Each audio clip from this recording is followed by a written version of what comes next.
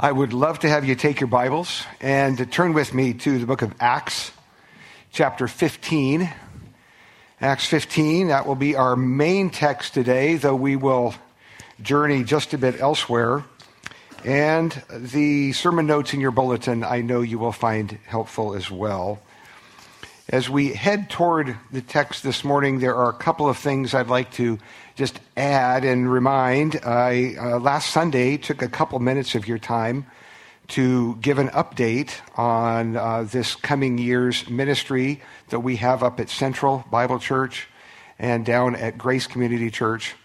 And as well, I mentioned to you that beginning October 1st, we will also be providing preaching support at Temple Baptist Church.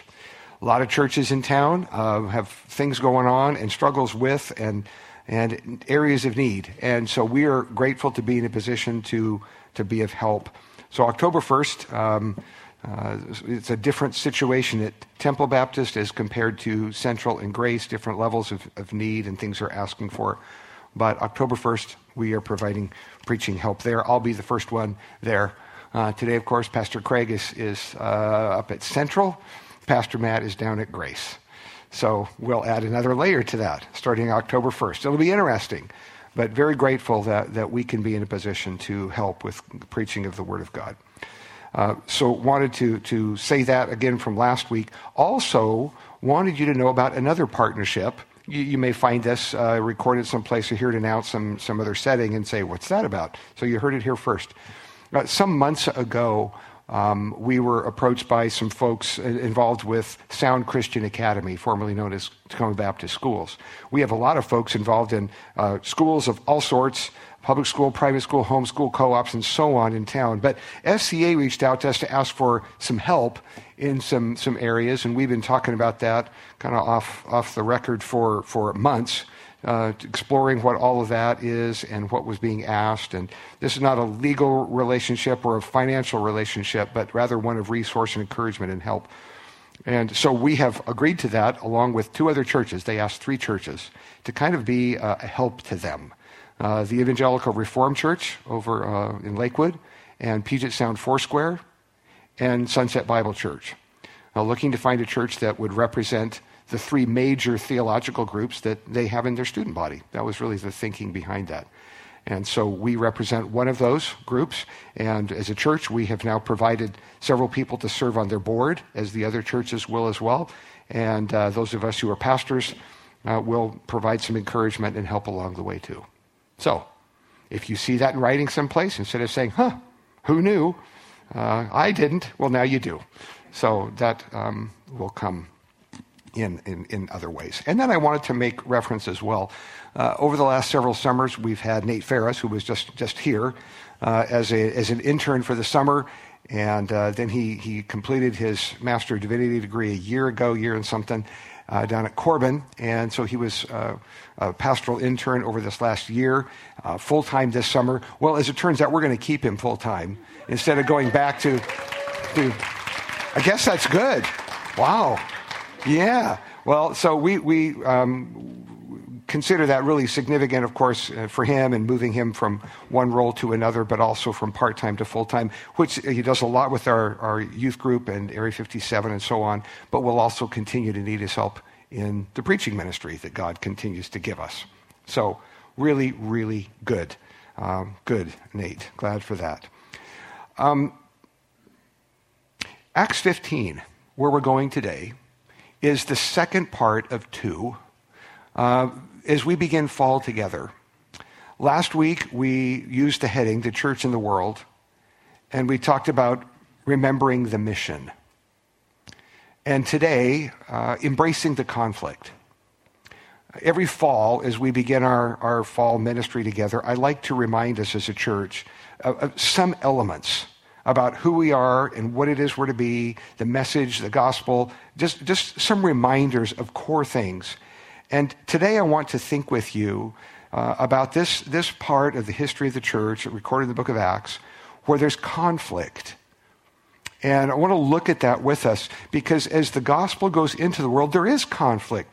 It comes from different places and it looks different in various settings. But in Acts 15, to the surprise of some, there's conflict recorded in the Bible. I mentioned here under the first part of your sermon notes, some people find that troubling. And I'm suggesting we ought not to find that so troubling or shocking. Because for a variety of things, as the gospel heads into the world, there is conflict. Light and dark do conflict. And then there are other kinds of conflict that we'll talk about in a bit that are not necessarily about good and evil, but there's difference of opinion and so on. So I want to suggest to you it's possible for a unity and conflict to coexist. You can have unity on big picture things, core gospel values, commitment to the scriptures, and at times, areas of conflict or disagreement on what I'm going to call peripheral matters. And we want to talk about the differences, I suppose, between core areas and others. So that's part of where we want to go today. And I want us to just look at it and talk about it together. Book of Acts chapter 15. I want to pray that God would help us with this, and we'll roll up our sleeves. We have a bit to cover. And I'll ask you to bring all heart and mind and soul to our study of God's word. But would you pray with me, please, as we do this? Father, thank you so much. You are so good to us. And you give us the scriptures to be our guide, the foundation of the church, foundation of a local church, foundation of the Big C church around the world. You've told us what you're like and what things you love and what things you don't. And I pray that you would help us as we seek to live wisely the things that you give to us and tell us about. Please help us with this. And today, as we come to this portion of Scripture, help us to hear wisely, as Jesus said, the one who has ears to hear, let him hear. We want to be that. And then having heard, to love the truth. And then having heard it and loved it, to submit ourselves to it. So guide us now in this moment in God's word. I pray in Jesus' name. Amen. So a few things in the category of what we call context. Okay, so the book of Acts is telling the story of the early church. Last week we saw that the book of Luke and Acts, those two, were written by the same person, Dr. Luke, first century physician, who set out to do intelligent work.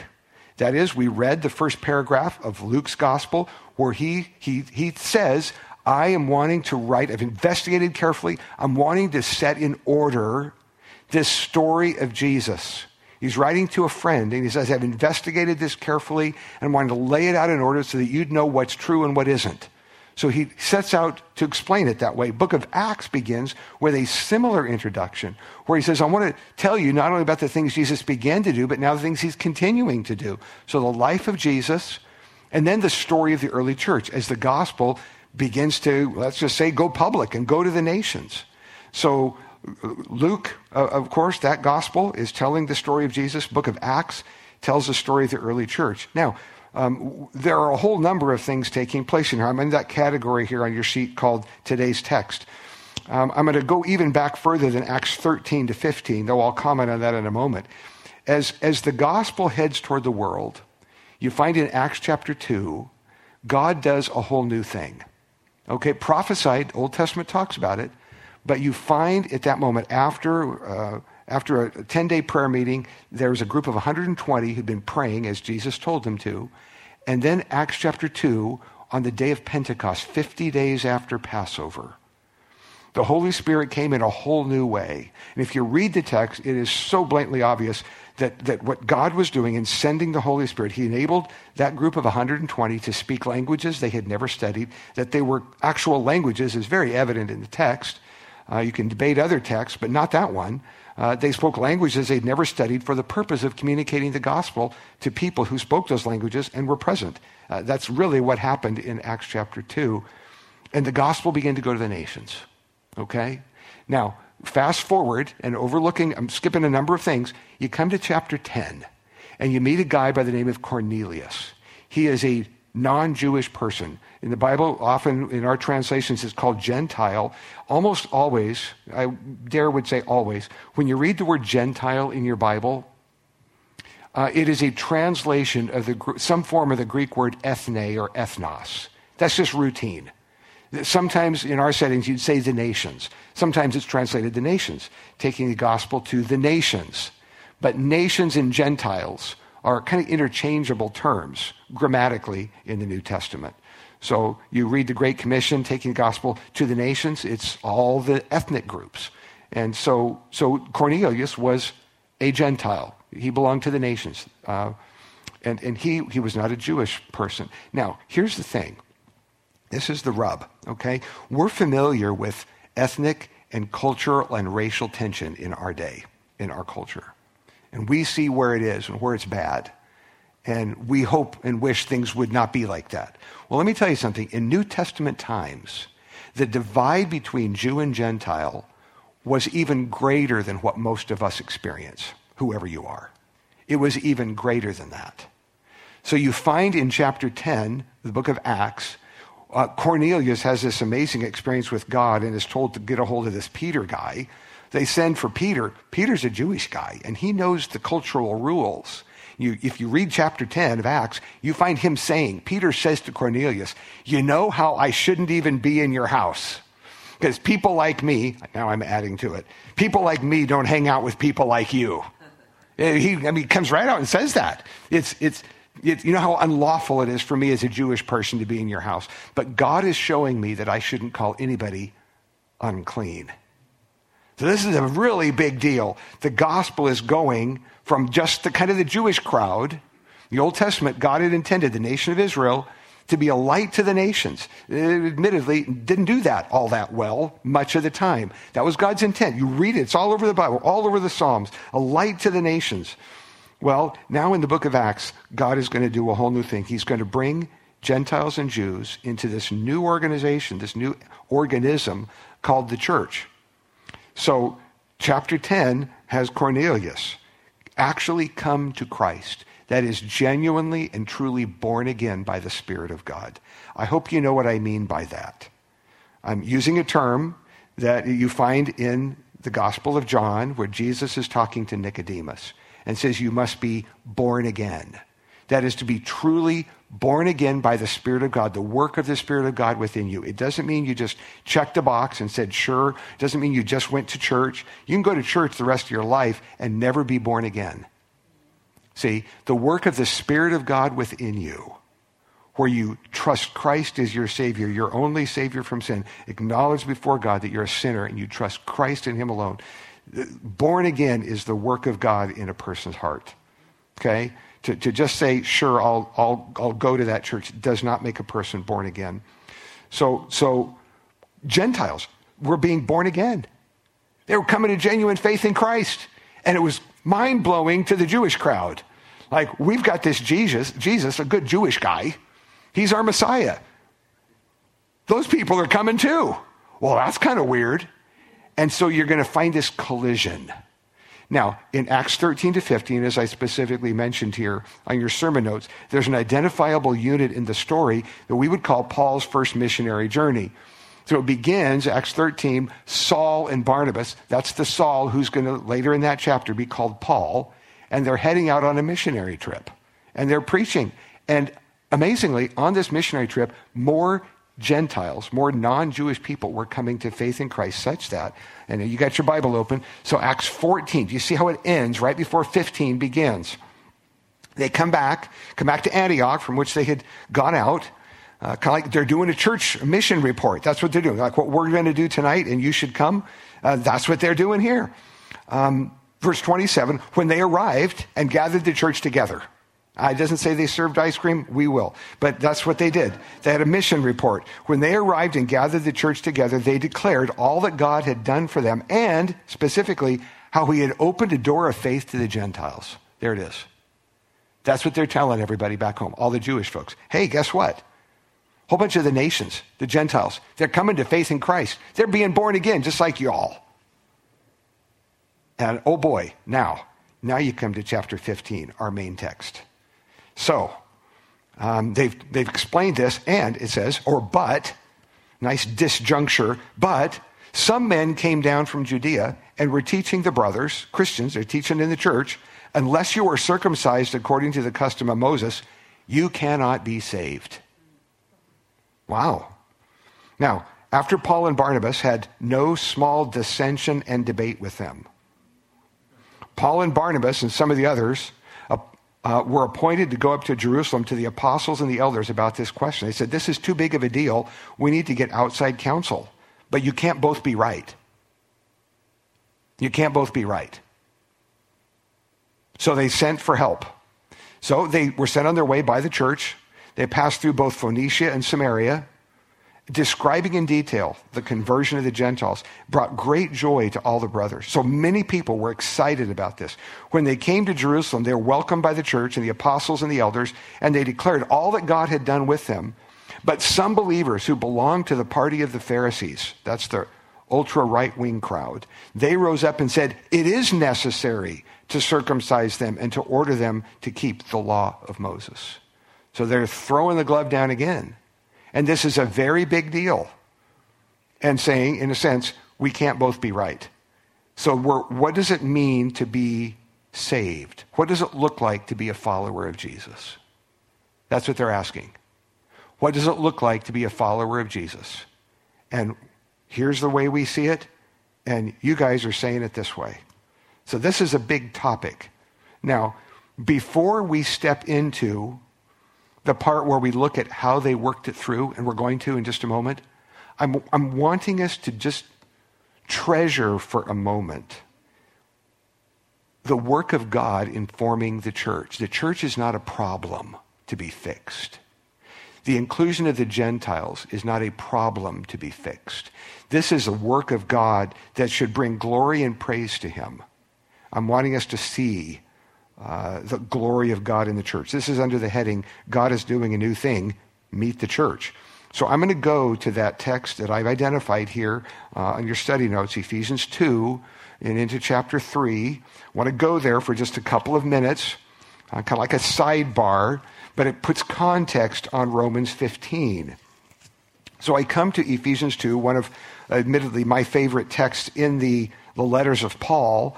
Ephesians 2 and 3 are really all of Ephesians, but this text in particular on this topic is just glorious. So Ephesians, of course, 6 chapters, the first 3 more propositional in nature. The second 3 we often speak of as more practical, but quite frankly, this section of the propositional part is intensely practical. So sometimes we go with our divisions and we cement them a little too much. But in Ephesians 2 then, we're talking about this. This is the topic of Jew and Gentile in one body. So we read then chapter 2, verse 11. I'm going to read certain parts and survey others. So Paul says then about this, therefore remember at one time you Gentiles in the flesh, called the uncircumcision by what's called the circumcision, that's nice friendly terms, which is made in the flesh by hands. Remember, he says, that you were at that time, that is before you heard the gospel, you were separated from Christ, alienated from the commonwealth of Israel, strangers to the covenants of promise, having no hope and without God in the world. But now in Christ Jesus, he says, here's the turning point. But now you've come to faith in Christ. Now in Christ Jesus, you once who were far off have been brought near by the blood of Christ. He himself is our peace. He's made both groups one and has broken down in his flesh the dividing wall. And of course, he's making reference here. Everybody reading this would have gotten it. He's making reference to the temple where there were separate sections. Good Jewish men could come to this part. The women could go over here, the court of the women. And then there was out there, in the far reaches, the nether regions. That was the place where the Gentiles were, which is, by the way, when Jesus was cleansing the temple, that's probably where all the commerce was going on, was the court of the Gentiles. So that's where the cows and the pigs, well, not the pigs, the cows and the pigeons, they didn't have no bacon stores. That's where all the animals were. It was probably out there in the court of the Gentiles. And he's saying all those walls are getting torn down now. Okay? So that all the nations can now come near. So this is what he's describing is a truly amazing thing. So back then to Ephesians, come to chapter 3. He's going to use a term here about this amazing work of God. He's going to call it a mystery, meaning something previously unrevealed. God hadn't said anything about this yet.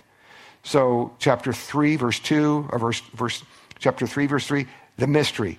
Chapter 3, verse 4, the mystery. And then again, verse 6. And then he spells it out. This mystery, this thing unrevealed before, is that the Gentiles, the nations, can be fellow heirs, members of the same body, and partakers of the gospel in Christ Jesus through the gospel.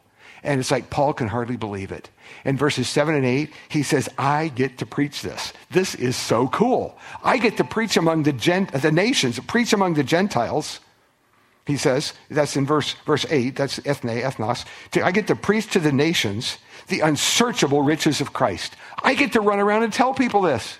I get to go tell the nations, the Gentile peoples, before you were like out there and you had to become part of the Jewish nation, you don't anymore. You can just come in faith to Christ and be born again by the Spirit of God. You can come to your Creator through his Savior Jesus. You can come. This was amazing news, and it's like Paul, it's almost like he's shaken at this moment. I get to preach, the least of the saints, I get to preach the unfathomable riches of Christ. Man, this is amazing. And he emotes strongly, and to make all see. It's going to be known even in the heavenly realms. This is verse 10. This is an amazing text. Then he comes to verses 14 to 21. This is a doxological section that is a praise-oriented doxology, praise. For this reason, I bow my knees. Now, years ago, I learned this out of context, okay? Meaning, as a kid, going to summer camp back in the day, 6 kids in our family, summer camp was expensive. I think it was like $30 at the time per kid for the week. And for us to go to summer camp in our family, you better earn some. So our Sunday school paid us 10 cents a verse to memorize verses in the Old King James. And so I did. Every year, I memorized stuff starting in January. I memorized my way to about half of my camp fee every year. It served me well. Even though it was Old King James, I got it, okay? And I memorized Ephesians 3, 14 to 21. For this cause I bow my knees. Well, okay, nowadays, for this reason I bow my knees. What was the cause? What was the reason? Paul says I bow my knees. What's he talking about? It's the church. That's the cause. For this reason, I bow my knees before the Father, from whom the whole family in heaven and earth derives its name. And that God would open your eyes, that you would see the glory of what he's done. And he's talking about the church, this unity of Gentile and Jew, the nations coming, this fulfillment of the Great Commission. And then in verse 21, he sums it up. To him be glory, do you see this? In the church and in Christ Jesus, to all generations. Amen. To him be glory in the church. What's he talking about? Well, in the context, the glory of God in the church is the bringing of the nations, the combining of people who be previously separated, brought to be one body in the gospel. Instead of clean and unclean, and I don't hang out with people like you. Oh, no. No more of that. All of us come to Christ. See, at the foot of the cross. So none of this, you guys and us. So this is a cause for glory. It's a cause for praise, and hence that big section there in Ephesians 3. Come back to Acts 15 if you would. So if you look at the section here as we head toward a look at how they deal with this conflict, I go to the section called "With New Things Often Comes Conflict." You see this down here? Well, I want to just put this in a context of conflict for you. What are typical sources of conflict? There are probably more than this, but I'm going to just say a word about 3 of them. Right out of the Bible, I would suggest, and I'll show you. So, first of all, common source of conflict, personality differences and preferences. I would include here personal convictions, things that the Bible does not specifically address. You know about this because you interact with people. So people are different from one another. We see things different about what color looks good on a wall. You paint a wall something. Some people go, oh, that's an amazing color of bright purple. And somebody else will go, who did that?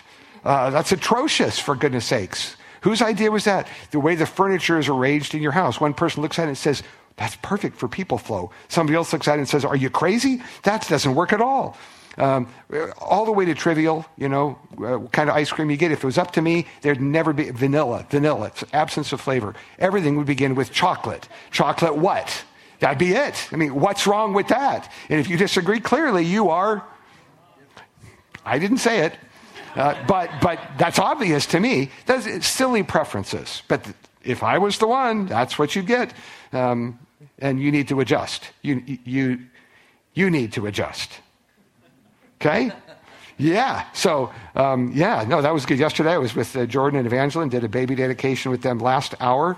And I sit down at their house and they say, would you like a little ice cream? Tillamook chocolate mudslide. And I'm telling you what, yeah, this is okay. You guys just talk among yourselves for a while. Preferences. Okay, there's not right or wrong on those things, color choices. There are others that get a little more personal when it comes to church life. This would include things like music selection. What kind of music should be played in church? How loud should it be? What instruments should be used and which ones shouldn't? How many people should be up front and how many people shouldn't be? Should somebody wave their arm or not? These are preferences. The Bible doesn't address any of those. It just talks about preferences. New stuff, old stuff. I'm not asking you to vote. I'm saying people have preferences. I'm not minimizing them. They're significant. They matter to you. If you could have it your way, you'd go like this. That's okay. Personal convictions. I'd put that in this category too. Now, personal convictions would be things, for example, that we all got to work through in the last few years. Do I dare remind you? Yeah. People had deep convictions about how to respond to things. And as a church, we had to work some of that through, but as a church, we did it. You all did it really well. Part of it, we came out of all of that pretty healthy. And not everybody did. But part of it, we talked very directly about this. You'll remember us saying, have your conviction. Have your conviction and follow it carefully and leave everybody else alone. There. Amen. And that was hard for a lot of people who kept thinking, yeah, but my conviction is right. Clearly, what's wrong with you? You did or didn't do whatever I did or didn't, anyway, you didn't do what I thought you should do. Clearly, you missed the memo. What's wrong with you? Didn't you read this art? If I just give you this one article, you'd finally see the light. And I just, remember we said, stop it. Just don't do that. And follow your convictions, really. And leave everybody else alone and praise the Lord. And that's how we're going to proceed as a church. All of that produced source of conflict. Now, I mentioned 1 Corinthians 12 because Paul talks about this. He uses the analogy of a physical body to describe how God made the church. And remember, it's tongue-in-cheek, obviously, because he says things like, if the whole body were an eye, where would the hearing be? Where would the smell be? Well, of course, you might say, well, I'm an eye. So I see things clearly. Unlike the rest of y'all. So I'm an eye. I can clearly see. Can't you see? We say. Can't you see how obvious it is? Then there's the ear who says, don't you ever listen? I listen really, really well. You're the mouth. All you do is talk. Slow it down and listen. Be an ear for a little while. I'm a hand. I'm a doer. All that talk and all that, all that argue. I just do stuff. I serve the Lord. See, those are hands. Well, in Paul's point, of course, in 1 Corinthians 12, these can be in conflict with one another if you're not careful. But God, who designed the body, made hands and arms and eyes and ears to work together. To be aware the eye is going to see it different than the ear. The ear is going to say, yeah, but I heard something else there. And we need all of those different resources in a church. Rather than being in conflict, we need them all to work in harmony. So I have that's a source of conflict. Personality differences and preferences, personal convictions. Second, theological, actually substantive theological differences. That's what we're dealing with in the text here today. What does it mean to be saved, and what does a Christian look like? So this is a big deal. There are theological issues. I'll reference a little bit of that a little later. In terms of some more graphic examples of that. But there are theological differences that are substantive. And you got to, what do you do with those? So we'll look at this in a moment. And then a third category that I'll offer, sin and selfishness. No, really. And James, of course, who's going to speak in this text in Acts 15, James, in the book of James, the book by his name, chapter 4, verse 1, asks the question, what is the source of quarrels and conflicts among you? And he says, isn't it that you want certain things your way and you don't get it?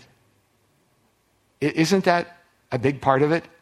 I want it My way. I know that's not what the song says. I know I did it, but it still works. And you picked it up immediately. I want it my way. The world would be a wonderful place if everyone did things my way. People discover this as they get married. Things that you didn't know were going to be an issue suddenly become an issue because it's obvious to you that if you put the paper towel on a holder, it goes this way. And then you get married and somebody put it on the other way. And it's like, stop the world. The paper towel's backwards. No, it isn't. It's the right way. You put the tube back on the toothpaste. What is this? Leave it there, gooey and nasty. What is this squeeze it in the middle thing? That's how dumb. You roll it up. Push the toothpaste up. Come on, people. Don't you know how to brush your teeth? Goodness sakes alive. No, not that dental floss. That's the nasty stuff. I'm not buying that. And on we go. Sin and selfishness, I want it my way. And I want you to conform to my way. Now, you can do that with personality differences. Sometimes it isn't the conflict itself, is how we handle. I want to go to my next comment there as you turn the page. Not all conflict stems from sinful motives. I hope you know that by now. Not all conflict is from because somebody sinned. Now, you can sin with it in how you handle it, but not all conflict is because of sin. And I also would say we must not see all conflict and disagreement as evidence of the absence of the Spirit of God or the presence of the evil one. Every time there's conflict, that doesn't mean that Satan showed up. It could be just two people showed up. How about that? Somebody got married. There you go. Don't blame it on the devil. Just two different people. I mean, hello. Come on. Yeah, not all conflict means somebody sinning. Though you could sin in how you handle it. Okay, now, I want to go straight to the text then. You got your Bibles open still. Because I want to just move through chapter 15. I want you to notice the progression that I have listed for you here on your sermon notes. How did the Jerusalem Council proceed? I just want you to see what happened here. And I'm going to add a little bit to it. So in chapter 15, in verse 2, Paul and Barnabas, it says, had no small dissension and debate. I read that as big church fight. But okay, no small dissension. That means big dissension and debate. And then back down in, let's see, here we go. In verse 7, it speaks of it again. There had been much debate. So I put at the beginning discussion. Well, there was discussion at the beginning. And then you end up in debate where the two sides are explaining their viewpoint. Describing in detail, verse 3, the conversion of the Gentiles. Now, in verse 7, Peter stands up and he's going to appeal to God's evident work. God who knows the heart, verse 8. Here's what's happened. These folks are becoming genuinely born again by the Spirit of God. Can you imagine? Now, before I move to my number 4, I'm going to insert 3B. I'm being tongue-in-cheek here, because I really should have called out verse 12, which I'll do now. Verse 12 is amazing. It could be your memory verse for the day. In this big discussion, it says, and all the assembly fell silent and they listened. Oh, stop for a minute. Isn't this amazing? This is gold. So they're disagreeing profoundly on something important. And the people involved listen to one another. Holy cow, what is going on here, Martha? Wow, people are silent while somebody else speaks and listening. Okay, listen and learn. Like they say on Shark Tank, listen and learn, grasshopper. This is a significant moment. The assembly fell silent. As Peter is going to talk and Barnabas and Paul are going to talk, they fell silent and they listened. This is great. They listened to Paul and Barnabas as they talked about that first missionary journey. And they listened again to God's evident work. Now, in verse 13, then James is now going to speak. James is a recognized leader of the church. Okay? This is not James of James and John. There are 4 James people mentioned in the New Testament. There's James and John, that guy, brother of John, the fisherman. He was killed, martyred back in chapter 12, so it's not him. This would appear to be James, the half-brother of Christ, who has a book by his name later called, remarkably, James. But you remember, James did not start off believing that his brother was the Messiah. He started off disbelieving that this half-brother of his, son of Joseph, not a son of Mary, not a son of Joseph, of course, that he was God in the flesh. James wasn't buying it. He's my brother. Get over it, dude, man. Do your own share of the dishes. So he had a hard time with that. And then you read in 1 Corinthians 15, I think it's verse 7 or 8, where Christ, in his resurrection appearances, says, then he appeared to James. One of the post-resurrection appearances of Christ, the resurrected Christ, was to James. Can you imagine this? Brother to half-brother. Hey, James, Jim, Jimmy, it was all true. Jewish Messiah, God in the flesh, died on the cross, rose from the dead. And a brother, half-brother, believed. And here, a leader in the church at this time, so when he speaks, this is a moment. He's one of the key leaders. James speaks, and he says, brothers, listen to me. And he begins to tell a story, and he turns in verse 16 to the scriptures. He goes to their Bible, Old Testament scripture, to say, what's taking place here, God has already told us was going to happen. The inclusion of the Gentiles in the family of faith, not to exclude or replace Israel, but the Gentiles coming to faith. The prophets speak of this. So he turns to Scripture as his authority. Do you see this? That's what he's doing. He turns to Scripture as his authority. He doesn't just say, well, it makes sense to me, well, or I think. No, he turns to Scripture and says, did you read the Bible? And he goes to what should have been an familiar Old Testament text to prove his point. Now, he's going to bring a conclusion, a proposed solution. This is my number 5 in that list, starting in verse 19, where he says, therefore, my judgment is that we should not trouble those of the Gentiles who turn to God, but should write to them, and he gives them 4 things. Here's what they should do. Here's my proposed solution. To abstain from things polluted by idols. That would be reprehensible in a Jewish crowd. From sexual immorality, as the Bible is very clear on this from beginning to end. From sexual immorality. And from what has been strangled. And from blood. Now, some of these things are not, for us currently, tension spots, are they? Like last time somebody brought fried chicken to a potluck, nobody said, was that bird strangled? Okay? That would be an odd discussion because you probably didn't kill it anyway. I don't know. I got it at, Fred Meyer. I don't know how they killed it.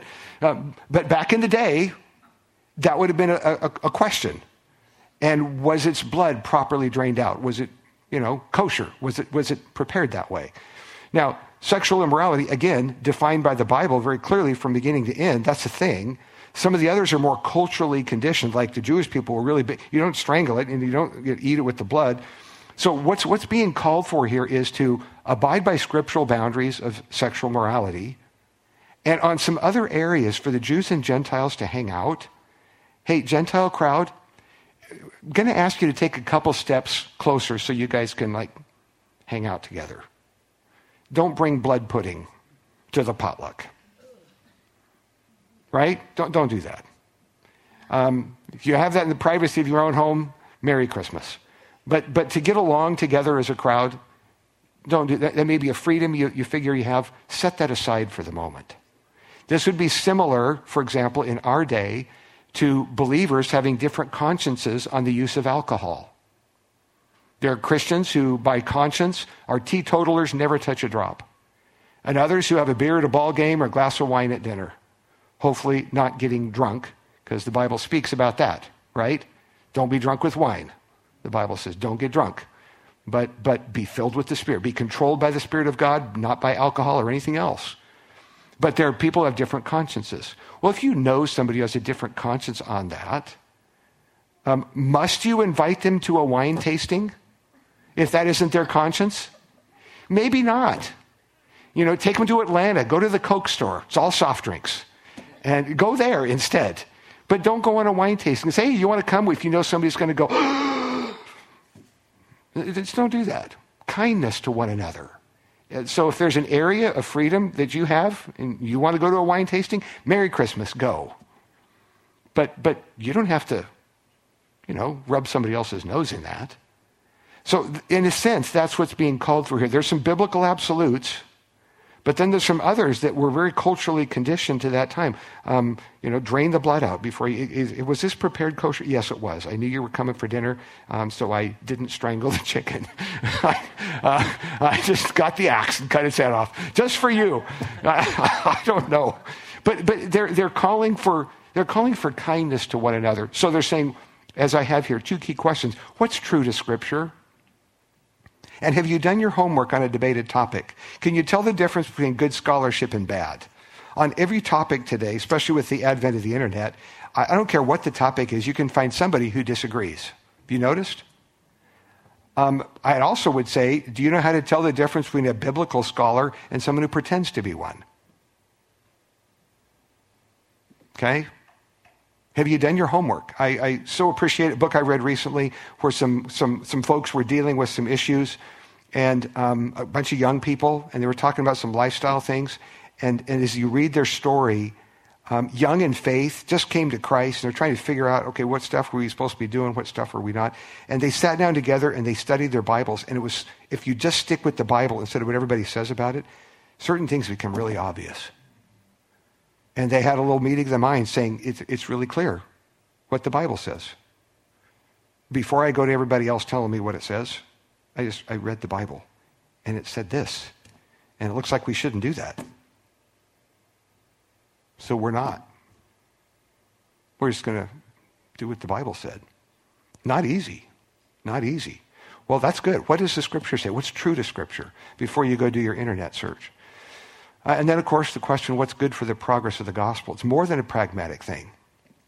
Humility on my part, learning to say, okay, I think I could do this, but maybe I won't for the sake of Christ.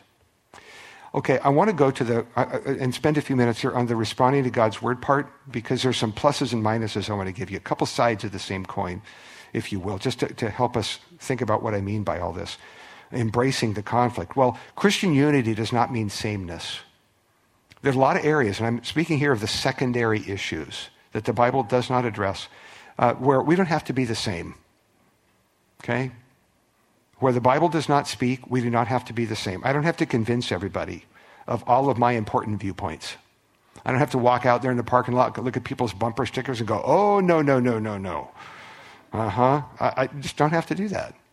So it doesn't mean, but it also does not mean that we use this cute phrase, we're just going to agree to disagree on significant issues, which implies that all views, this is the cultural narrative today, in the culture we live in, that says all views are equally significant, equally valuable, and equally true. You are being fed that. Did you know this? Sure hope so, that all views, see, once you take the Word of God out as a standard, an objective standard, it all becomes what everybody thinks. So everything becomes kind of a shot in the dark. That's what you said. Once you remove Scripture, the clear voice of Scripture. And I'm going to give you an example here when I say significant issues. And I'm not speaking out of turn. These are public issues that others have spoken of in other settings. One of the churches we're supporting right now came out of where they're at in large part today because of some disagreement. Specifically, Central Bible up north, EV Free Church that we're helping right now. Several years ago, they found themselves in a place where a group of people in the church became convinced that Jesus was not fully God. They embraced what's called an Arian position, the Jehovah's Witness view, that Christ was the first creation of God, but something less than fully God. Well, okay, we'll just agree to disagree, right? Well, no. This isn't about paint on the wall and what kind of chairs you buy. The person of Jesus is a core issue. So we can't just agree to disagree on this one. See? And somebody's right and somebody's wrong. And no, the church cannot just hang out together and have Jesus is God, crown him with many crowns, and other people going, yeah, well, he's second, a notch lower. This isn't a coexist moment. no matter the bumper sticker you have. It isn't a coexist moment. So they had, like in Acts 15, no small dissension on this, and ended up with the whole posse of people saying, we're out of here. That would be the Jesus is less than God folks who left, leaving a pretty small remnant, who within a short time, as their pastor retired, looked around and said, man, I don't even know if we can continue. Enter Sunset Bible Church to say, well, can we help you? And we have done it. You have done it. You're still doing it today. That's part of why we're there, is that small remnant that said, no, Jesus is the Son of God. He's fully God, God in the flesh. There is salvation possible. The Word of God is true, what it speaks about. And so that's, again, what are you helping them for? Well, that's why, among other things, thank you for being true to Scripture. So all views not equally valid. No, that's been classified by classic Christianity through the years as heresy. That's not an orthodox position. So I'm saying, next little item, their true Christian unity is built on the foundation of God's authority as expressed in God's Word, the Bible. Now, on a local level, that means individual churches or groups of churches must decide on how they will understand and apply God's Word. That's one reason why there are many churches, and it's not always a bad thing. There are different churches.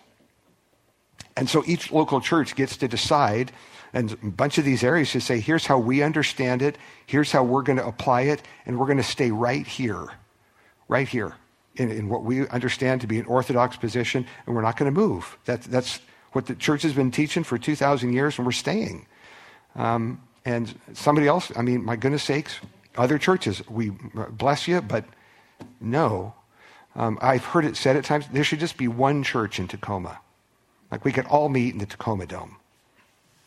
I think that's a terrible idea. Get together for a praise night if you must, that's fine. But no, there's a reason, see?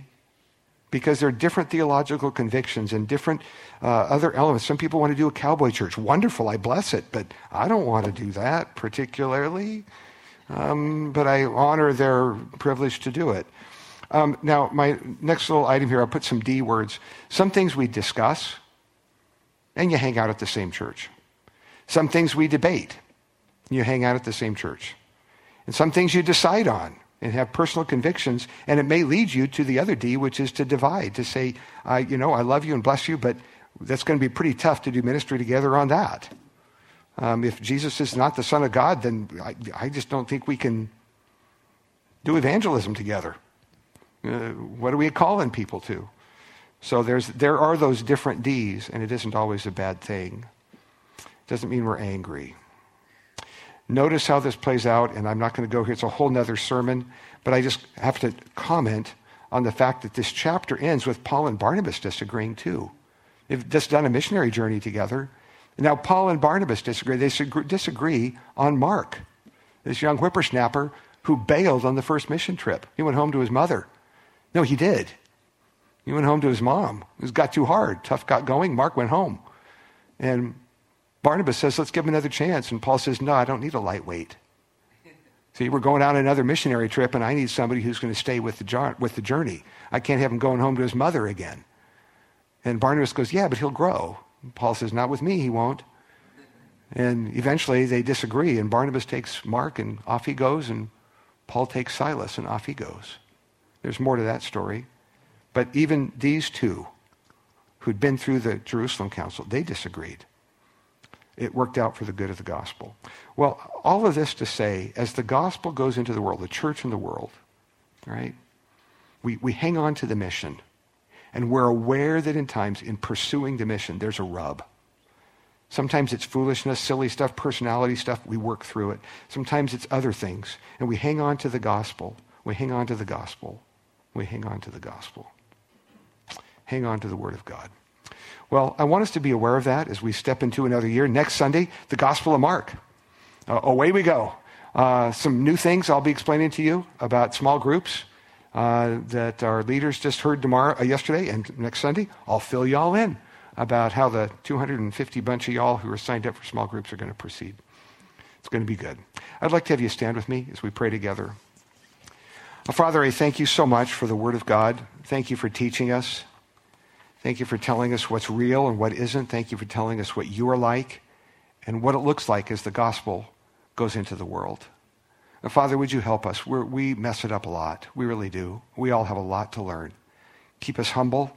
Keep us listening. Keep us learning. Keep us aware that we do not necessarily know everything as much as we think. Help us, Father. Help us. Help us. I pray that this week would be an honor to you as we go into the world. In Jesus' name, amen.